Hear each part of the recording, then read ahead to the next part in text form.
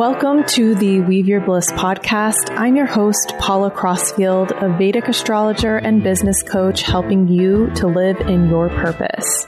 And that is what this podcast is all about. So let's jump right in to the conversation.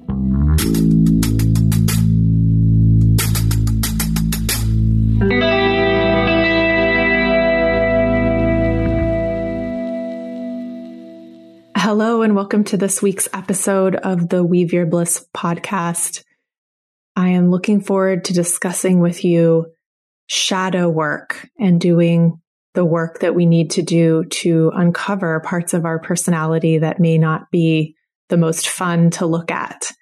And this question came directly from someone in the community who reached out and wanted me to elaborate on this. And I'm going to go into more depth as far as the astrology and talking about Bhuta Vidya, which is a branch of Ayurveda that's also called Ayurvedic psychology.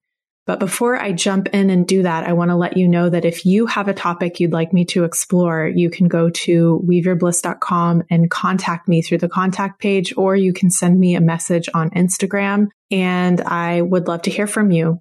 Also, if you have not subscribed to the podcast, please do so that you don't miss an episode, and do join me over at the Patreon, patreon.com/weaveyourbliss, where you will be not only supporting this podcast, but you will get access to my weekly astrology updates that come every Monday.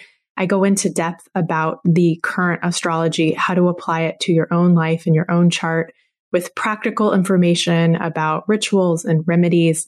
It's really a great resource, and it is super affordable. So I hope you'll join me there. You'll also have the opportunity to join at a higher tier and get access to my monthly live new moon circles. Those can be super supportive to set you up for the month ahead. Okay, so let's talk about shadow work. This topic really comes from the work of Carl Jung, who was a 20th century psychologist. And he would talk about the unconscious parts of our personality. So these are the parts of our personality that were sort of hidden from us, because in our day-to-day life, we are sort of acting from subconscious programs and are only actively conscious about 5% of the day of what we're doing, because we're running programs all the time. It's like if you're driving your car and you're suddenly already at your destination, you didn't really pay that much attention, but you were able to drive the car. That is that subconscious programming of knowing what you're doing in real life. Doing shadow work basically involves doing a little bit more digging below the surface to find out what is really motivating us. What stories have we absorbed from the world around us, perhaps from our caretakers when we were growing up, and how those stories are serving us now. How are those patterns of behavior serving us now? And this is a lifelong practice. If you are embodied in a flesh suit, you are doing this work all the time, because we're here to work through our karmas. And that's basically what we're talking about. These tendencies, also called vasanas, that we fall into, these patterns that we fall into, are karmic in nature.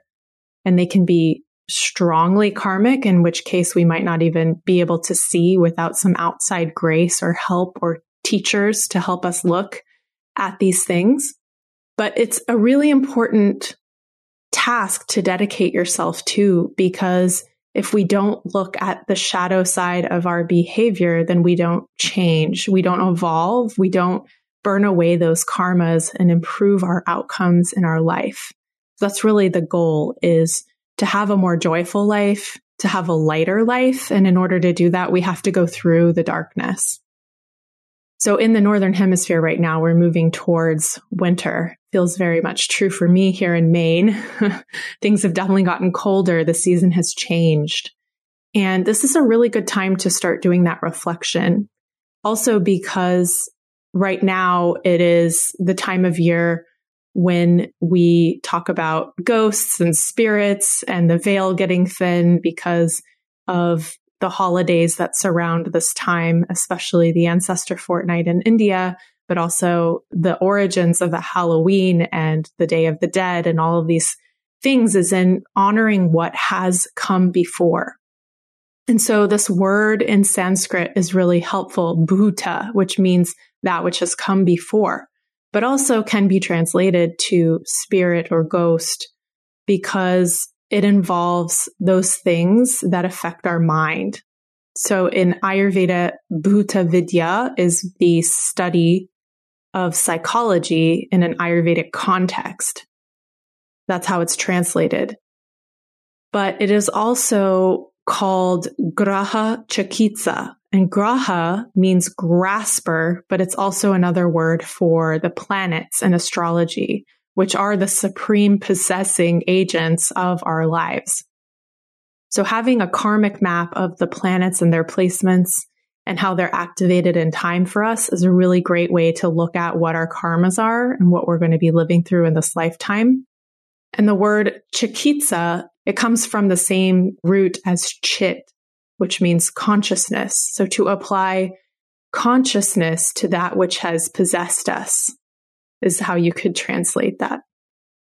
So in a similar way, this is kind of how we do shadow work from the Ayurvedic perspective, is to look at the stories, the different things that have aspected our minds, the different things that have impacted our minds, the caretakers and what their storylines were, or maybe what our lineage holds, several generations back. Maybe there was some major trauma that is still living within us.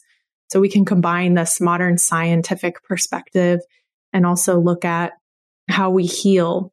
And so the methodology for healing in Graha Chikitsa is to look at what are these possessions? How can we create a remedy? And how can that remedy be employed? And it's the same when we're talking about Bhuta Vidya. There may be a specific practice that is employed. So mantra practice, recitation of mantras is really helpful because we're harmonizing our spirit. We're creating space. We're tapping into a universal power that can help to heal us. We're calling to ourselves the help that we need through the archetypes of whatever mantra that we're doing. It's a very powerful way to heal. So a lot of the remedies and the methodologies for helping us, ultimately, this is helping us with our mental health, is to create more groundedness through these kinds of practices, and also be willing to look at what comes up when we start to do the practice. Because oftentimes when we start to do a practice, things get worse before they get better. And this should be an indication that we're on the right track. But so many of us are used to kind of instantaneously getting what we want, that we look at that as a deterrent, and it keeps us from moving forward on the path, and it makes us want to push away. And a lot of times that's what shadow work does. It's repellent. It's not stuff that we want to look at. There are a million other things that we could be doing that could be bringing us momentary satisfaction. The idea of doing shadow work is that through looking at these things, through shedding light on them, through bringing awareness to them, it's a powerful opportunity to actually transform them and not have ourselves be at the mercy of these things that we don't know about. So if we aren't doing this work, then we remain in a certain level of ignorance, and that is depleting of our overall energy, our power, our relationship to source. It's taking back our own story and, discovering what there is to learn about it and then being empowered by it rather than being disempowered by it. So I always encourage everyone to do this work. And a really good indicator of where the work is to be done can be found in the birth chart. So when you're sitting with a Jyotishi, they can look at, your ancestral line through the fourth house, for example. What's going on with the fourth house? What planets were activated in childhood? What experiences may have informed you, may have given you some traumatic learnings in childhood, and what did you do with that? Where, was there grace in helping you move through that? Were there people in your life that could support you? And if there were not, now that they're sitting and talking to the Jyotishi, how can that happen now? How can we find healing in this moment? The 6th house and the 8th house are also interesting indicators because the 8th house is all about death and endings and loss and trauma and crisis, but also about magical changes, transformation, tantra. So somebody who has a really strong 8th house, they may have had some hard experiences in life, but they say they have a really strong planet in the 8th. There may be an opportunity for them to utilize these experiences to really transform themselves. And similarly with the 6th house, which is also about difficulties and loss and trauma and anxiety. And the medicine in the 6th house is to be of service to other people. Oftentimes, these people are very powerful healers who have a strong 6th house or who have undergone some difficulties with their 6th house and really transmute whatever difficulties through being of service in the world and helping through their gifts.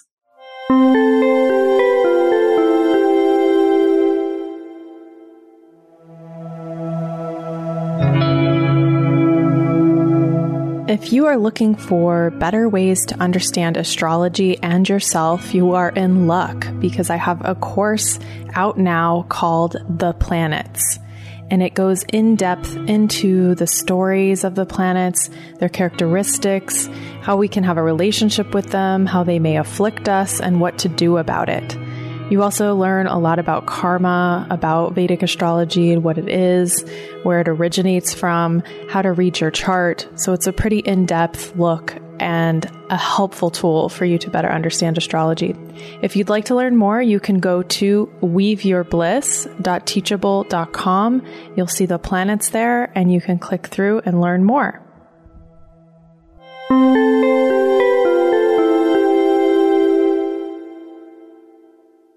So a skilled Jyotishi can look at these things and really help to guide you so that you can work through any traumas that you've had in this lifetime or any stories that are holding you back from being your best self.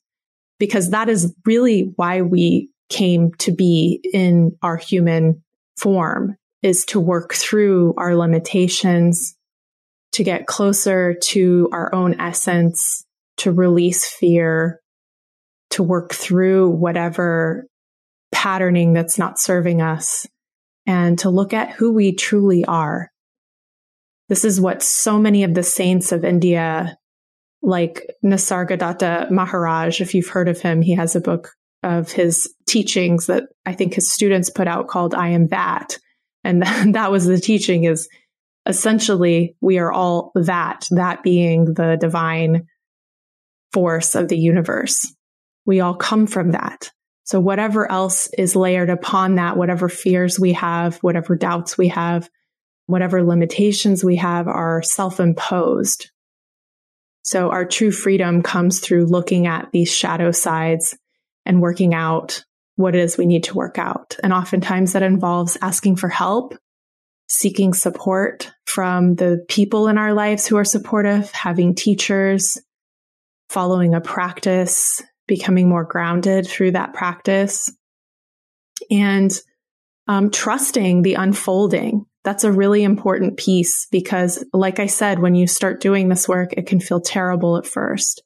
So you have to have something you can rest in, trust, knowing that it's all unfolding perfectly, that you're not just the victim of this painful episode in your life, that you're actually becoming more and more empowered every day. So how can you flip the script, so to speak, and change the narrative and fall into trust and know that everything's kind of happening as it should be? So I hope this is a helpful episode. Let me know again if you have topics you'd like for me to talk about from a Vedic astrology lens. I really appreciate you being here. And I know that your time is extremely valuable. And, it's the biggest gift in the world for you to be here and listening. So I just want to say that I appreciate you. And I look forward to staying in touch. Thank you for listening to this episode of the Weave Your Bliss podcast. We hope it was inspiring for you. Please subscribe wherever you get your podcasts and leave a comment for us. I want to thank the team at Team Podcast who helped get this podcast out to you, and also to thank the musicians who were the creators of this beautiful music we're listening to now. It comes from an album, Fragments of a Season, by Alexis Georgopoulos and Jeffrey Cantuladesma. So check it out wherever you get your music. Have a wonderful day, and we will connect soon on a future episode.